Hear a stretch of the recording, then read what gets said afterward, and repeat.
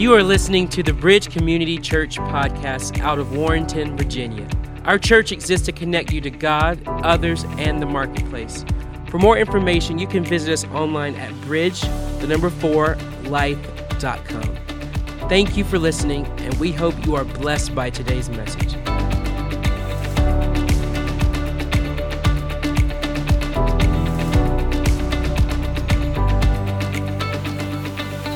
Hey, and turn to the person next to you and say, we need you. So we're so grateful to what is happening. You heard in that announcement, short-term solutions and long-term. So that's our short-term solution. What's the long-term? Many people will say, well, what's the possibility of doing some expansions and such? And we've been very quiet about this, but we have been in the process with our county since April. If you don't understand that things move at a very unique pace in Fauquier County.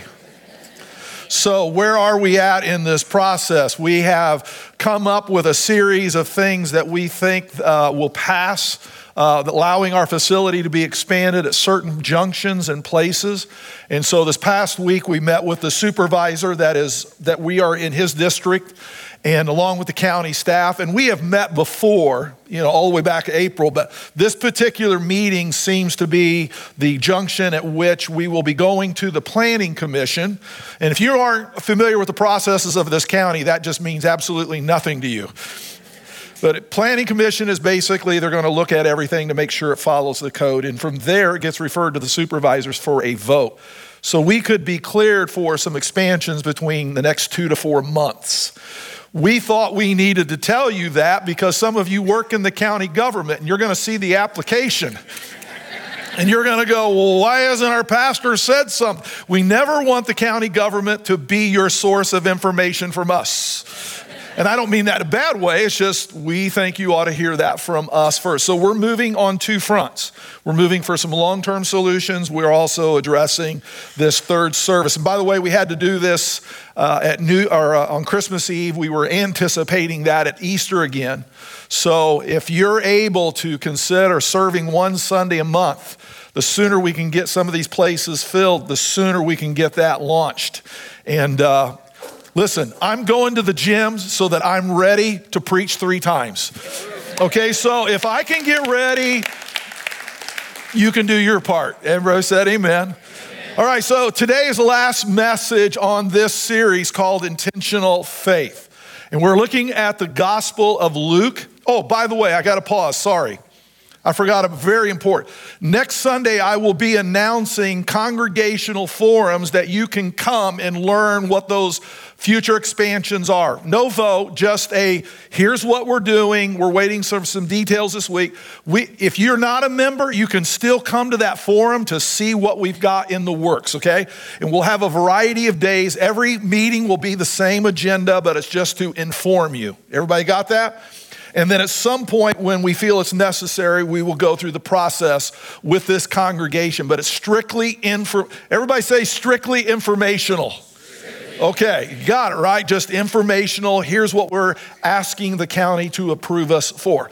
So now we're going to do this series, wrap it up today, Intentional Faith. We're looking at Luke chapter 14. Would everybody stand for the reading of the word? And we're going to read again verses 25 through 35, and I will bring some clarity on the part that we're going to emphasize today. Let's begin. Large crowds were traveling with Jesus, and turning to them, he said, if anyone comes to me and does not hate father and mother, wife and children, brothers and sisters, yes, even their own life, such a person cannot be my disciple. And whomever does not carry their cross and follow me cannot be my disciple. Suppose one of you wants to build a tower. Won't you first sit down and estimate the cost to see if you have enough money to complete it? For if you lay the foundation and are not able to finish it, everyone who sees it will ridicule you, saying, this person began to build and wasn't able to finish. Or suppose a king is about to go to war against another king. Won't he first sit down and consider whether he is able with 10,000 men to oppose the one coming against him with 20,000? If he is not able, he will send a delegation while the other is still a long way off and will ask for terms of peace. In the same way, those of you who do not give up everything you have cannot be my disciples. Salt is good, but if it loses its saltiness, how can it be made salty again? It is fit neither for the soil nor for the manure pile. It is thrown out.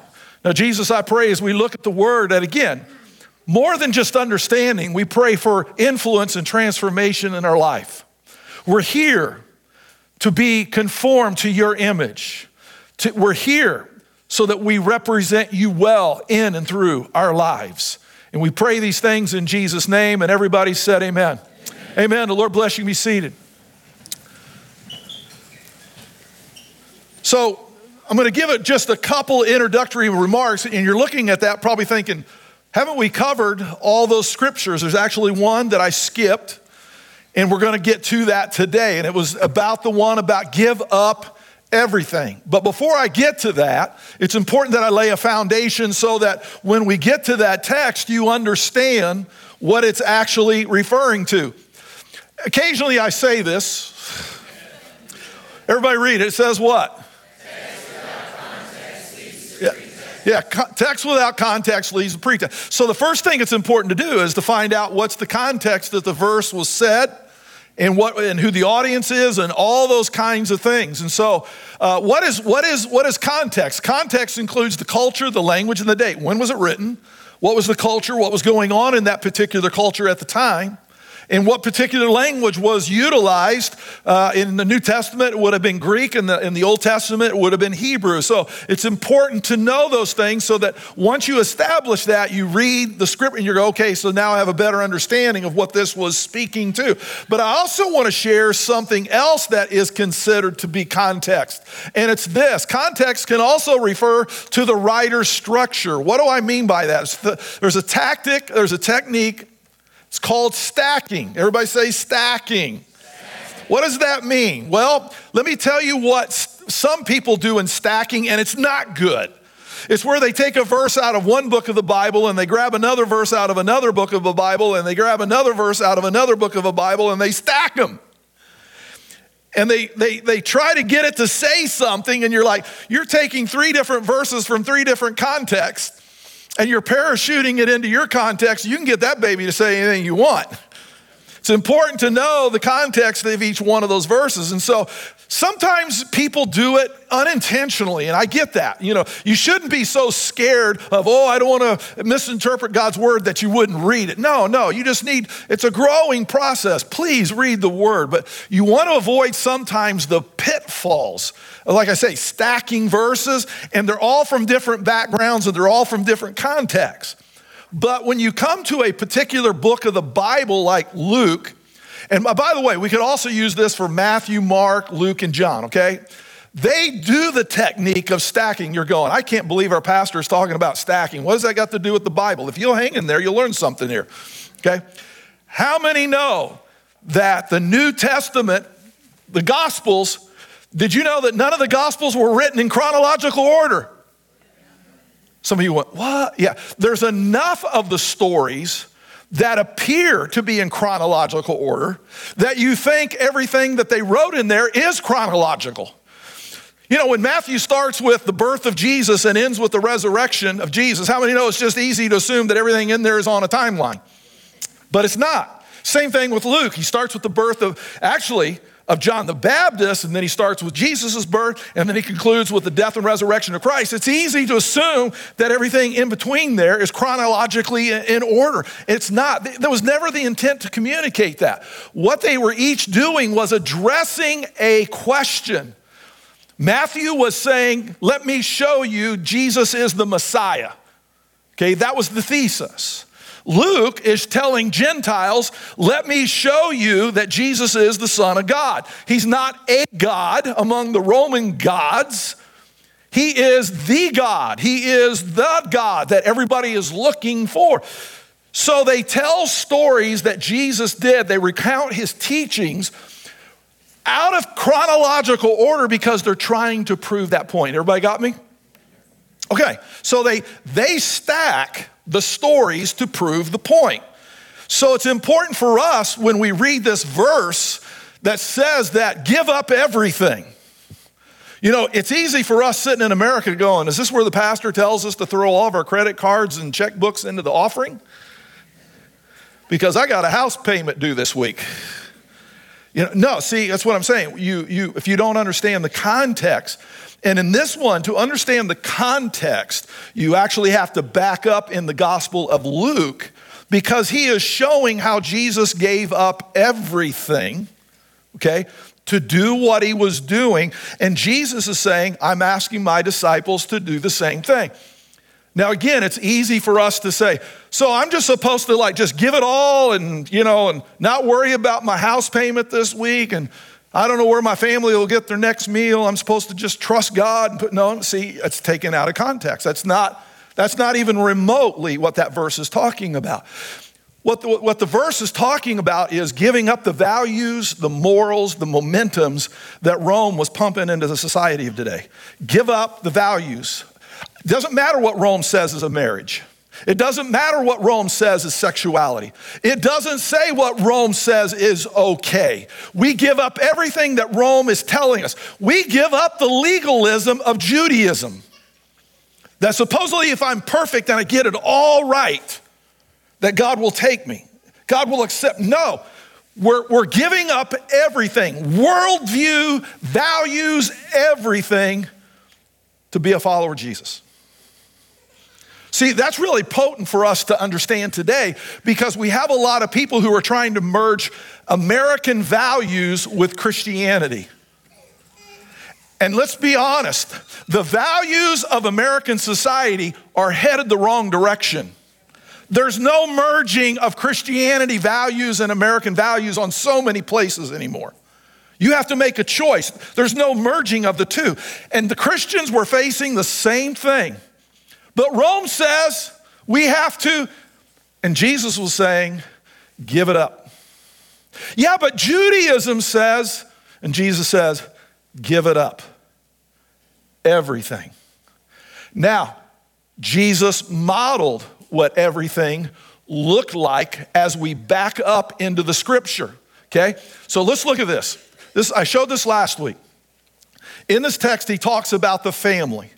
Now, I'm going to just touch on that briefly because I know we have new people and I don't want them to get confused, like, you people hate your families? Okay.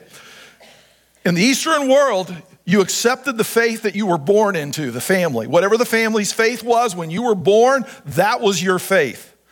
If you went against that faith, if you left the faith, you would be considered as dead. They would confront you if you would not recant.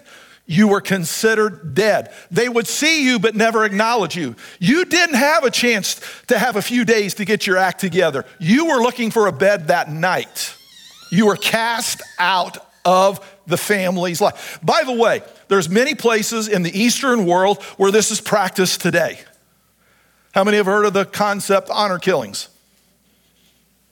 Please don't act like you've never heard of that before.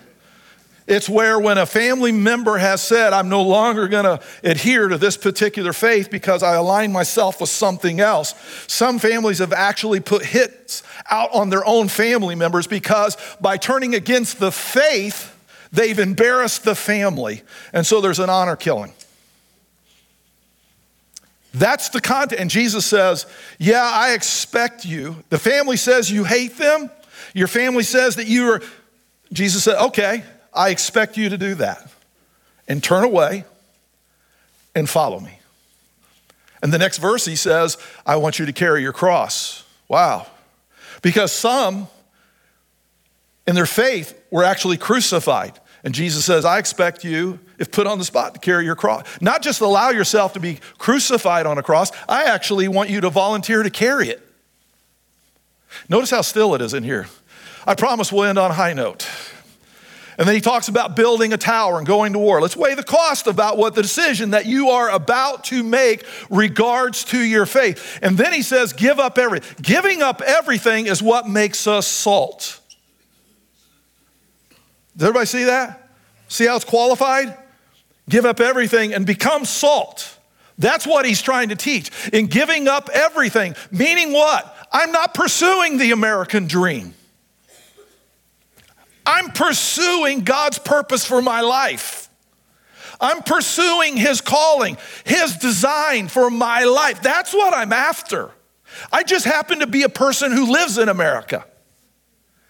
Okay, some of you aren't hearing this very well today, I can tell. So, looking back at the stories that Luke records before this passage demonstrates how giving up everything makes us all. Jesus is basically saying, I've been living this in front of you. I have given up I have given up the legalism of Judaism, and I have given up. I am not receiving what Rome has to offer. And I have been living my life outside the margins of what both of those camps say is acceptable. I'm living the life that, so in essence, I have given up everything. I've given up on the Judaism, the legalism, and I've given up on the liberalism of Rome. Does anybody see any parallels for us today? So what does it look like? So we're going to go back to the stories before the scripture that Luke recorded. What are the stories that he stacked? Everybody got that? What are the stories that he stacked to show how Jesus gave up everything? You ready for it? Okay, number one.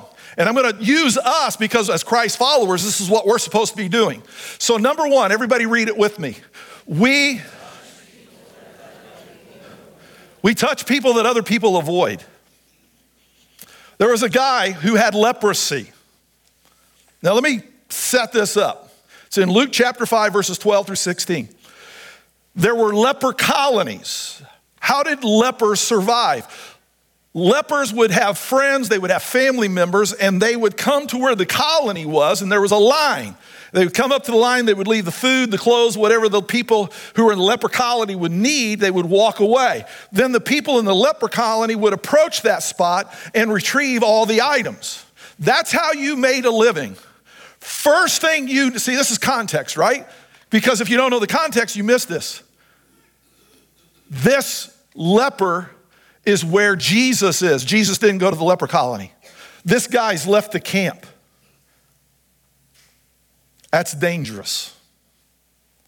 Because people thought leprosy was contagious and it would even be transferred by the wind. And you had a legal right to stone a leper if he was even upwind of you. Because the wind blowing off of him, blowing towards you, they thought you could get it. So even if the leper was upwind of you, you had a right to cast stones to the point if he didn't respond or she didn't respond, you had the right even to kill them by stoning. So this leper has left the colony. I can only imagine what that journey to get to Jesus must have looked like. Covert, in and out of alleyways, trying to hide, probably covered up. And when he comes to Jesus, this is critical. How many know Jesus could have said, be healed? But what does it say Jesus did? It says he reached out his hand and what? He hadn't had that in a long time. Sometimes the wounds that need healed aren't the ones you can see. They're the ones on the inside. You can touch and heal the leprosy, but sometimes the scars of leprosy is left in a person's life. And Jesus understood this guy needs more than just to be healed of leprosy. He needs human contact. Now here's the thing. Jesus touching a leper, according to Judaism, made him unclean. There's only one issue that happened here.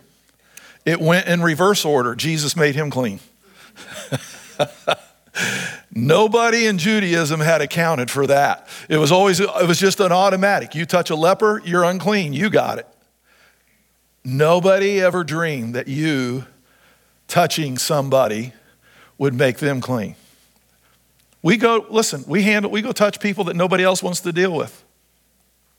Let me give you a story. I've shared this over the years, but I'll give it again. When I was pastoring in Indiana, the AIDS thing hit. And of course, everybody's freaked out. Nobody knew how it spread. Everybody's accusing, this. And it was almost like it was almost like leprosy. You can't be downwind of these people. We hear, how many know rumors are never short in the absence of, you can be downwind and that AIDS will blow. If they touch you, you got AIDS. I was pastoring in the town where I grew up, where I went to school. One of the high school teachers that I had gotten AIDS and he was put in the hospital and he asked to see me. Everybody was more than willing to weigh in saying, that's not a good idea, don't do it. This is a mysterious disease, drug, or thing going on. Don't expose yourself, don't do that. My wife and I had this conversation and I said, isn't that why we were put here? Yeah, I followed the protocol. I put on gloves, I put on a mask, I put on a gown. I wasn't stupid, but I did what I could. But I thought, you know what, this is why we exist. Because nobody would go in and see him. Not even his own family. And after all, he got it through a behavior that he should have never been engaged in. So I went in, prayed with him, he accepted Jesus. A few days later, he died. Man, I took heat. You've exposed yourself. How do we know you don't have it? How do we know that you're not giving us this disease? I took heat. We touch people that nobody else will touch. I'm not saying we go out and we're foolish. I'm not saying that we're ignorant. I'm not saying that we don't pay attention to the truth when it is the truth versus rumor. But church, that's what we do. We don't coward. We don't run. If you do any kind of history, the Black Plague was put in check because of Christians. Everybody's fleeing the towns, and the Christians ran to the towns and took care of the people who had the plague. And some of the things that they did actually helped to stop it. When people run, we walk in it. That's salt. Salt goes where there's infections. Salt goes where it's bad. Now, see, we're okay as long as the missionaries do that. That's why we give them money to represent me. I'll pay a missionary, I'll support a missionary to take the risk on my behalf. Because after all, me giving is just as good as me being there. Well, we've got so many justifications to dodge personal involvement. Okay, I can always tell when it's time to move on. Number 2, read it out loud. We help people get a new momentum in life. Do we help people? Yeah, but in the end, we're not just about helping people. We're helping them to get a momentum that they've lost that's created the need. Until they get their momentum back, they're always going to be in need. And so it's not just meet the need. It's how do I get you to have some momentum so we can eliminate this need. So we have the story of Jesus forgiving and healing a paralyzed man. This paralyzed man needs 4 guys to move him around. It takes 4 guys to carry him. And Jesus says, but I want you to know that the Son of Man has authority on earth to forgive sins. So he said to the paralyzed man, I tell you, get up, take your mat and go home. Immediately he stood up in front of them, took what he had been lying on, and went home praising God. There are 2 significant changes here. When he was healed, he did not ask somebody to carry his mat for him. He carried it himself. That's what we do in Christianity. We help people get back on their feet so they can carry their own mat. And notice what changed, what he said. Because as a paralyzed man, this is what you would get when you went by him.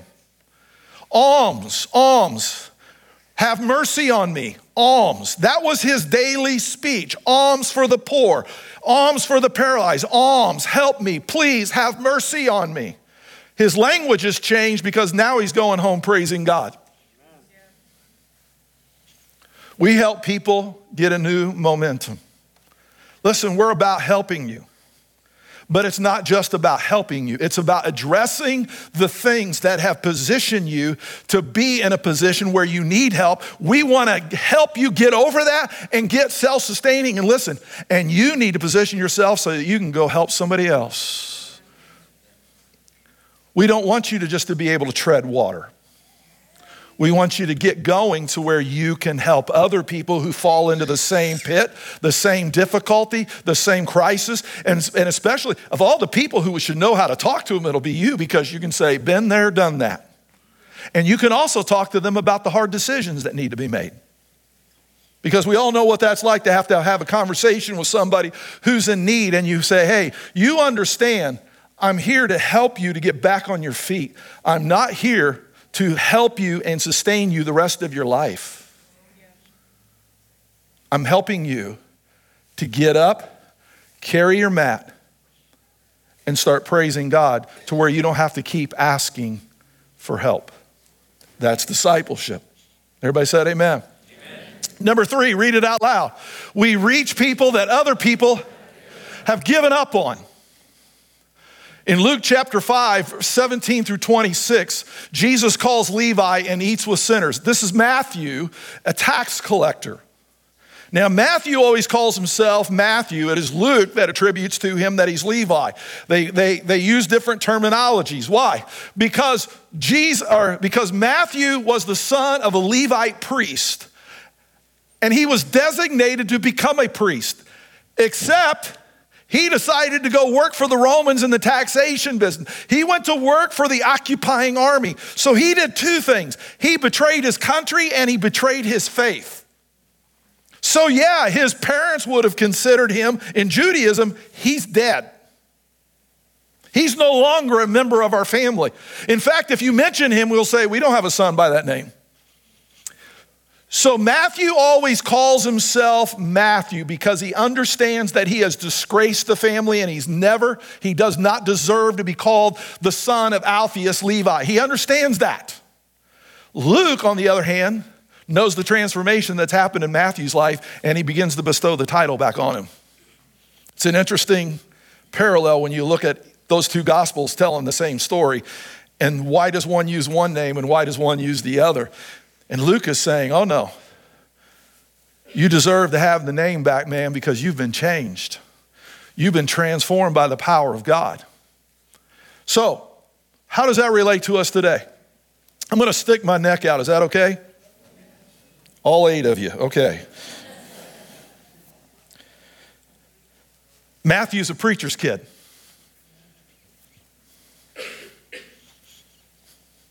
Everybody gave up on that guy. Everybody, except Jesus. Some of the toughest nuts to crack in our society are former pastor kids and former missionary kids. You say, oh my, pastor, can't believe you said that. Well, that's because I am one. I'm a pastor's kid. We got all the stories to defend why we do what we do and why we see what we see. We have every excuse in the world to go, yeah, I know that's what you see in public, but I can probably tell you what he's like behind the scenes. I can probably tell you what they're like behind the scenes. Because my dad was a pastor, my dad was a missionary, my mom was on stage. I know. It's all an act. Wait till they get in the car.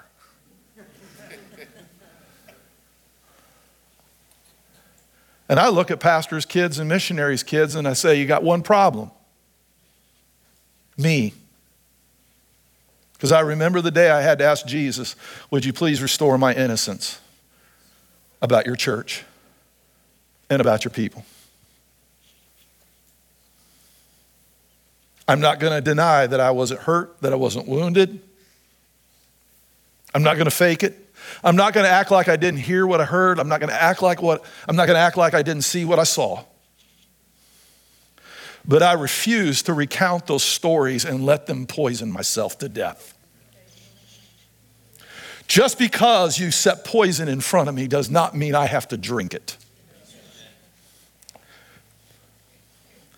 And everybody knows I don't know everybody who's in the building today, right? Because I know somebody's going to go, he sees me. He knows I'm here. No, I don't.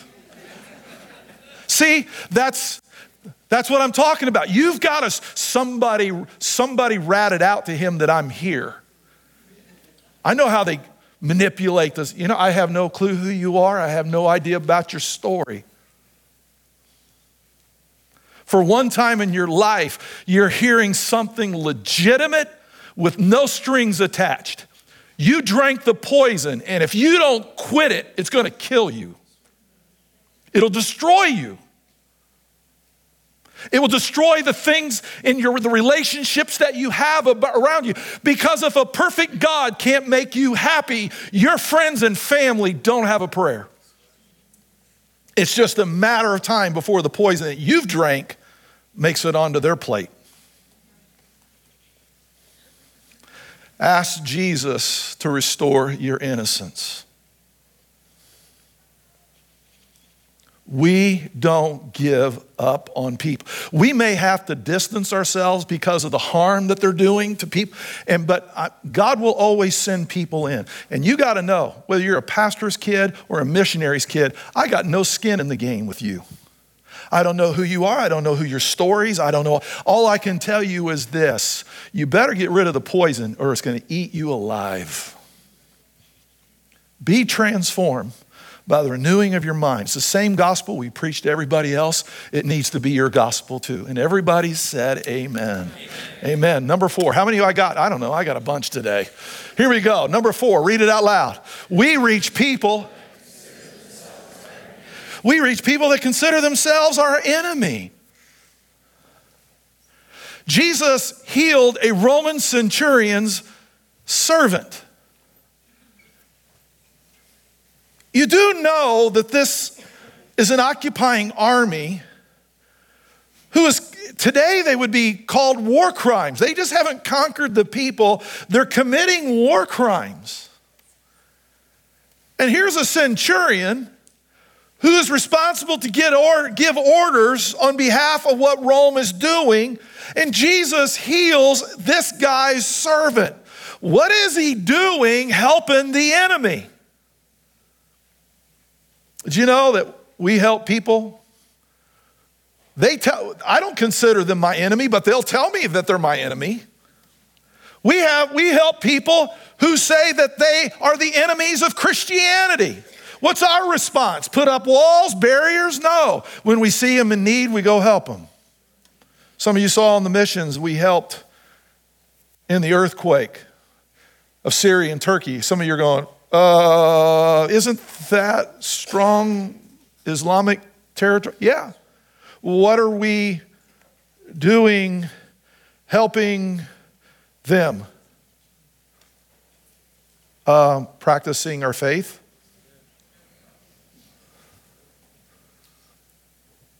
Practicing it. Doing what Jesus did. Being salt. That's what we're doing. We step in arenas where they don't even like us and say, we're here to help anyway. But I don't like you. That's okay. We're here to help anyway. We're here to impact your life. Hey, Jesus said, love your enemies. He didn't say tolerate them. He didn't say to marginalize them. Figure out how you can serve them. Last point, read it out loud. We facilitate God's forgiveness in a way that helps people become a new creation. This is about a woman who came to Jesus, anointed him, and Jesus forgave her. It's easy to get this story confused with another story where Mary, who was Martha's sister, came and did that to Jesus. And there's actually 2 anointings that happened. The story of Mary, that was in Bethany. And we know her name. This is up in Galilee, up north. This is we assume by the context of the story, she's an immoral woman, a prostitute, but we never get her name. And Jesus says this to her: your faith has saved you, go in peace. Wow. Jesus gave forgiveness, helping her to become a new creation. When we were pastoring in Indiana, it was on a Sunday. Somebody came to me, said, Pastor, you need to know something. I'm just going to use her first name. They said, Sharon's here. And they told me the last name, and I recognized it. I said, why do I know that name? I know that name. They said, well, her husband's in prison because of some organized crime things. She's here. I said, you got to be kidding me. She's here with her granddaughter. I said, oh. So Sharon ran the strip joint in town. So I look at my wife, I said, Sharon's here. She goes, oh, I know. I invited her. Really? She goes, yeah, I was just driving by the other day and decided to go in and invite her. She goes, it was noon. They weren't open, but I went up and doors unlocked and I walked in the strip joint and I said, I'm here to see Sharon. They took her back to Sharon. Sharon said, hi, I'm Lisa Hackett. My husband pastors a church. I just want to invite you to church. She goes, nobody's ever invited me to church. She goes, well, I'm inviting you. And Sharon came, brought her granddaughter. Over the subsequent months, Sharon would bring the girls to church. Because Sharon said, look, I don't like what they do, but at least I'm giving them a chance to have a roof over their head and food on the table. Because if it wasn't for this, so she would bring them to church, and that was a challenge because many of them didn't have what you would deem appropriate outfits. And some of them began to accept Jesus. And my wife and some of the ladies had to hurry up and sew some blankets because sometimes they would come forward. As long as they remained standing, it was fine. It's when they knelt. And so one of the ladies would hurry up and cover them with the blanket so that, has everybody just got the mental picture there, right?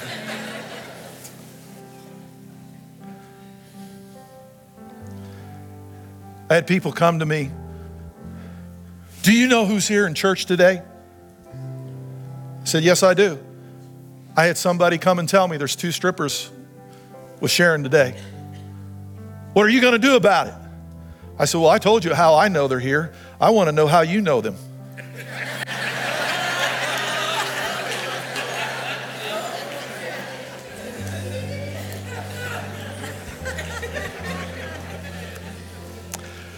I was never asked that again. That's true, right? I mean, my wife, seriously, that was and it's just like, wow, I just gave it up, didn't you? Yeah, you just gave it up, buddy.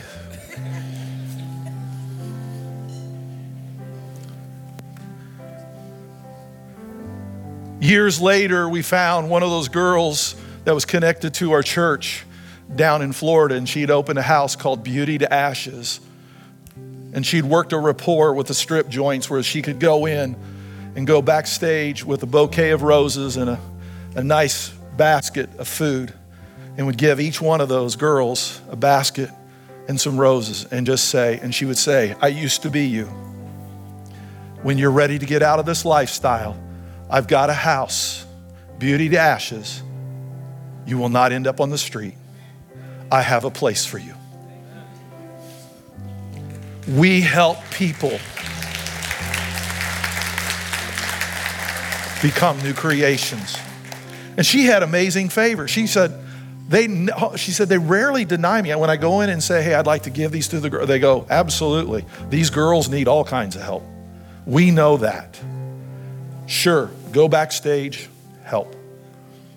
We help people become a new creation. We give up our safety, we give up our time, we give up everything so that we can do these things. Because in giving up everything, we become salt. Because now we have the time and the resource to make a difference. But you got to give it up, man, and stop making it all about you. And everybody say amen. Come on, let's stand to our feet as we wrap up the service. Come on, can you just lift your hands and praise him? Praise him for being a God who changes people. He changes people in this place. Come on, thank him for that this morning. Hallelujah. Hallelujah. Hallelujah. Thank you, Lord. Listen, we're going to wrap up the service a little bit differently. I'm going to ask some of our connection group leaders and church leadership team, would you make your way to the front right now? And Pastor Malik, we're going to sing that song. And as we're singing it, man, I love this song. Some of you need to come and say, hey, I'm here to accept Jesus. Would you lead me in prayer? I'm going to accept Christ today. Some of you others, you need to come because some of these people I described, they're your friends and they're your family. You need to pray for them. You need to ask God to give you wisdom. Some of you, I believe this, I believe some ideas were just birthed this morning. Some of you have an idea on how to go to touch a group of people that nobody wants to touch. You ought to come for prayer and say, hey, pray with me over this idea. Help me so that I know what to do. And some of you are former pastors' kids. Some of you are former missionary kids. And you need Jesus to give you a new heart and a new mind. It's time to get rid of the poison. As we sing, whatever it is that you need, I want you to make your way. Come on, sing it. It's power. Your name is healing. Your name is life. To break every stronghold, shine through the shadows, burn like a fire. Your name is power. Your name is healing. Your name is life. So break every stronghold, shine through the shadows, burn like a fire. Now listen, I'm going to say the blessing and we're going to go. But as people are headed out that direction, I know this. Some of you are going to pause where you're standing and trying to make a decision. Do I need to go forward or am I just going to go out the door? Let me tell you something. While everybody's going that way, have the courage to step in the aisle and come this way and let somebody pray for you. Come on, lift your hands this morning as I say the blessing and we'll be dismissed. I bless you in the name of the Lord. May he bless you in this city and in this county. May the fruit of your womb and the crops of your land and all your livestock be blessed. May he bless the work of your hands at home, at work, at church, in this community. May he bless your coming and your going. May the Lord grant the enemies that are rising up against you be defeated. When they come at you in one direction, let them flee from you in 7 directions. May the Lord send a blessing on everything that you put your hand to do. May he continue to establish you as his holy people. May all people see you've been called by the name of the Lord. May the Lord grant you prosperity, opening up the heavens, the storehouse of his bounty. May he bless the work of your hands. I bless you in the name of the Father, the Son, and the Holy Spirit. And everybody gave a shout of amen. Amen. The Lord bless you. Have a great day. Your name is